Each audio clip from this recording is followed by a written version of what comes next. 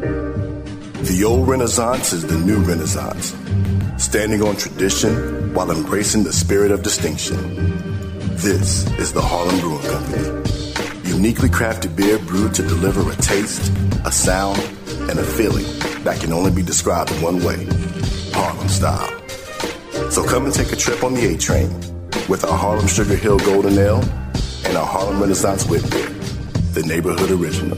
Sponsored by Harlem Beer Distributing North Carolina. For more information, log on to their website at harlembeernc.com. On December 27th, 1892, Livingstone and Biddle College, now known as Johnson C. Smith University, played in Salisbury, North Carolina, with Biddle winning 5-0. Over time, HBCU football has evolved. HBCU football's popularity continues to rise. Millions attend games each year and millions more watch on television. The HBCU bands provide some of the top entertainment in the country. Over that time, some of the best players to ever play in the National Football League played at HBCUs. Every Monday through Friday on the HBCU Football Daily Podcast, national radio and television host Donald Ware takes a look at what's happening in HBCU football and talks with coaches, players, administrators, and media about the season. Make sure you join the conversation on social media. Now, here's your host, Donald Ware. You've got it tuned in to the HBCU Football Daily Podcast for today, Tuesday,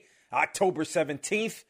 I'm Donald Ware. It's Takeaway Tuesday here on the HBCU Football Daily Podcast. Some house cleaning items before we look a little more in depth at Week 7 of HBCU football. The polls were released on Monday, and to no surprise, North Carolina Central remains number 1 and Florida A&M remains number 2 with the coaches. But now you had Tennessee State that moved up for a tie for 6th place last week to number 3. Tennessee State coming off a nice win over Norfolk State, 2 straight wins for the Tigers. Alcorn State remains at number 4. Alabama A&M makes the biggest jump, a big win over Grambling to kind of keep its hopes alive in the Eastern Division, which I'll talk more about. Its slim hopes alive, but still nonetheless hopes. I'll talk more about that a little bit later on. But Alabama A&M was number 10 last week, number 5 this week. 6 through 10 looks like this: Jackson State, Southern, Hampton, Alabama State, and Howard. Jackson State, of course, losing its homecoming. As a matter of fact, going to talk a little bit more about that, while Alabama State rolls into the poll, or re-enters the poll, I should say, with the coaches. The top 3 teams remained the same, rightfully so. North Carolina Central, Florida A&M, Benedict, impressive win, Benedict last Thursday night over Fort Valley State. Virginia State moves up 1 place, remains undefeated, along with Benedict, the only 2 HBCUs that are undefeated on the season, while Virginia Union is number 5, moving up 1 place from last week.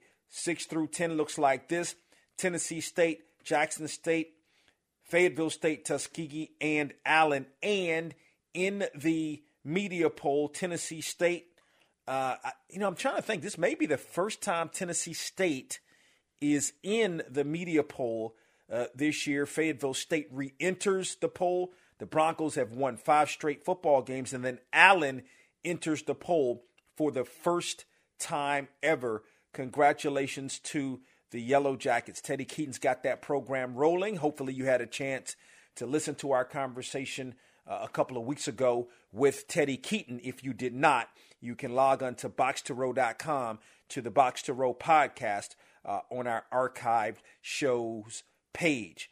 The HBCU Players of the Week: Tijarian Williams, the quarterback for Mississippi Valley State, completed 19 of 29 passes, 265 yards. He had 3 touchdowns in the ball game, and also had 30 yards rushing, as Mississippi Valley State gets its first victory of the season, defeating Arkansas Pine Bluff.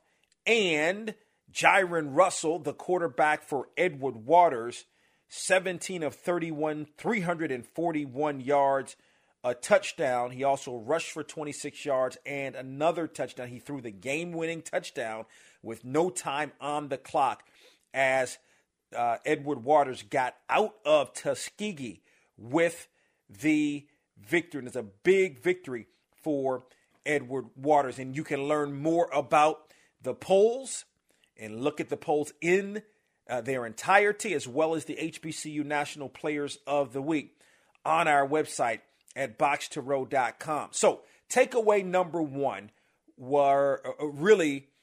is about the homecomings, okay?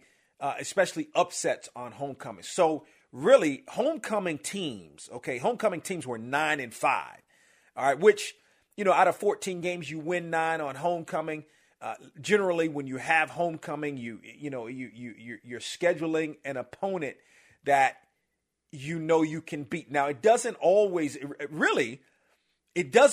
work that way.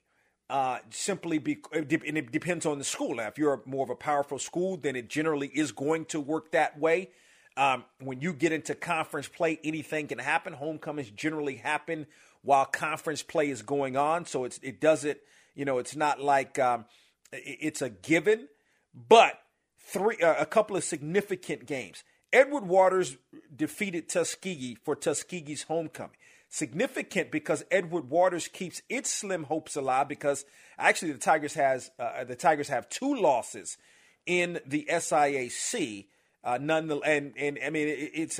It's a big win, right? Probably the defining win for Edward Waters, who brought its football program back either in 2001 or 2002. Of course, was in NAIA, but this is, you're talking about the second season for the Tigers in the SIAC. So that is a big time a win of significance.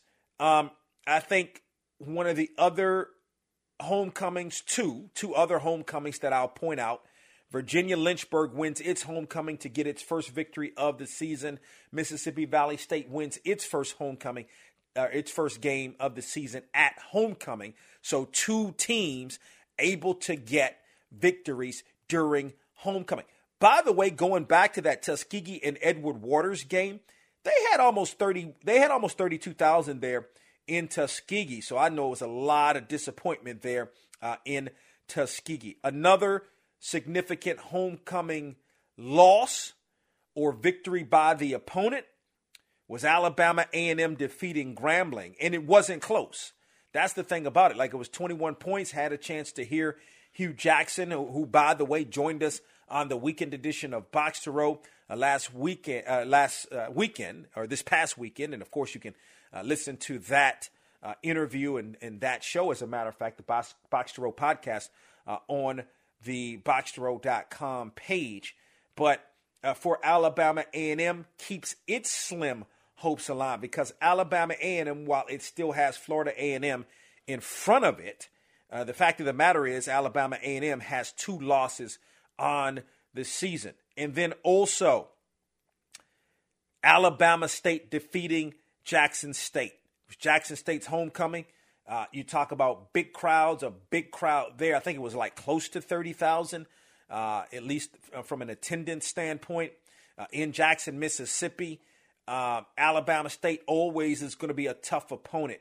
I think Eddie Robinson is doing a tremendous job there. They dropped some games, that you wouldn't like to see them drop. But I think that when you look at where Alabama State is, it's going to take time to build a program. This is his second season, I believe, as the head coach at Alabama State. So, he's building a program there. And, that's a big win, because what happens now is Jackson State, was on a roll. Now you drop back to 4-3, looking for a playoff berth. Probably not. And again, I just don't see where Florida A&M would have to fall off a cliff at this point to not win the Eastern Division. Now, still some tough games in front of it. I'm not sleeping on that. I think Bethune-Cookman, even though Bethune-Cookman is struggling right now, that's always a rivalry game at the end of the season. And Florida A&M still has to play Alabama A&M as well. So you're looking at Alabama A&M with an outside shot, right? Beat Florida A&M, which listen, Alabama A&M is playing some really good football right now. Solid football. Quarterback is playing well. That I think, when you talk about Connell Maynard, you talk about his, what he's done as a head coach. It's tied to quarterbacks. He was a great quarterback himself when he played at Winston-Salem State and North Carolina A&T. But, he's got the quarterback situation. And I think that was the struggle early on for Alabama A&M, playing some good football. So, anything could happen. But still, you would have to hope that Florida A&M could lose another game in addition to Alabama A&M. But that's obviously down the road. Then the other homecoming upset, Allen, and I don't know.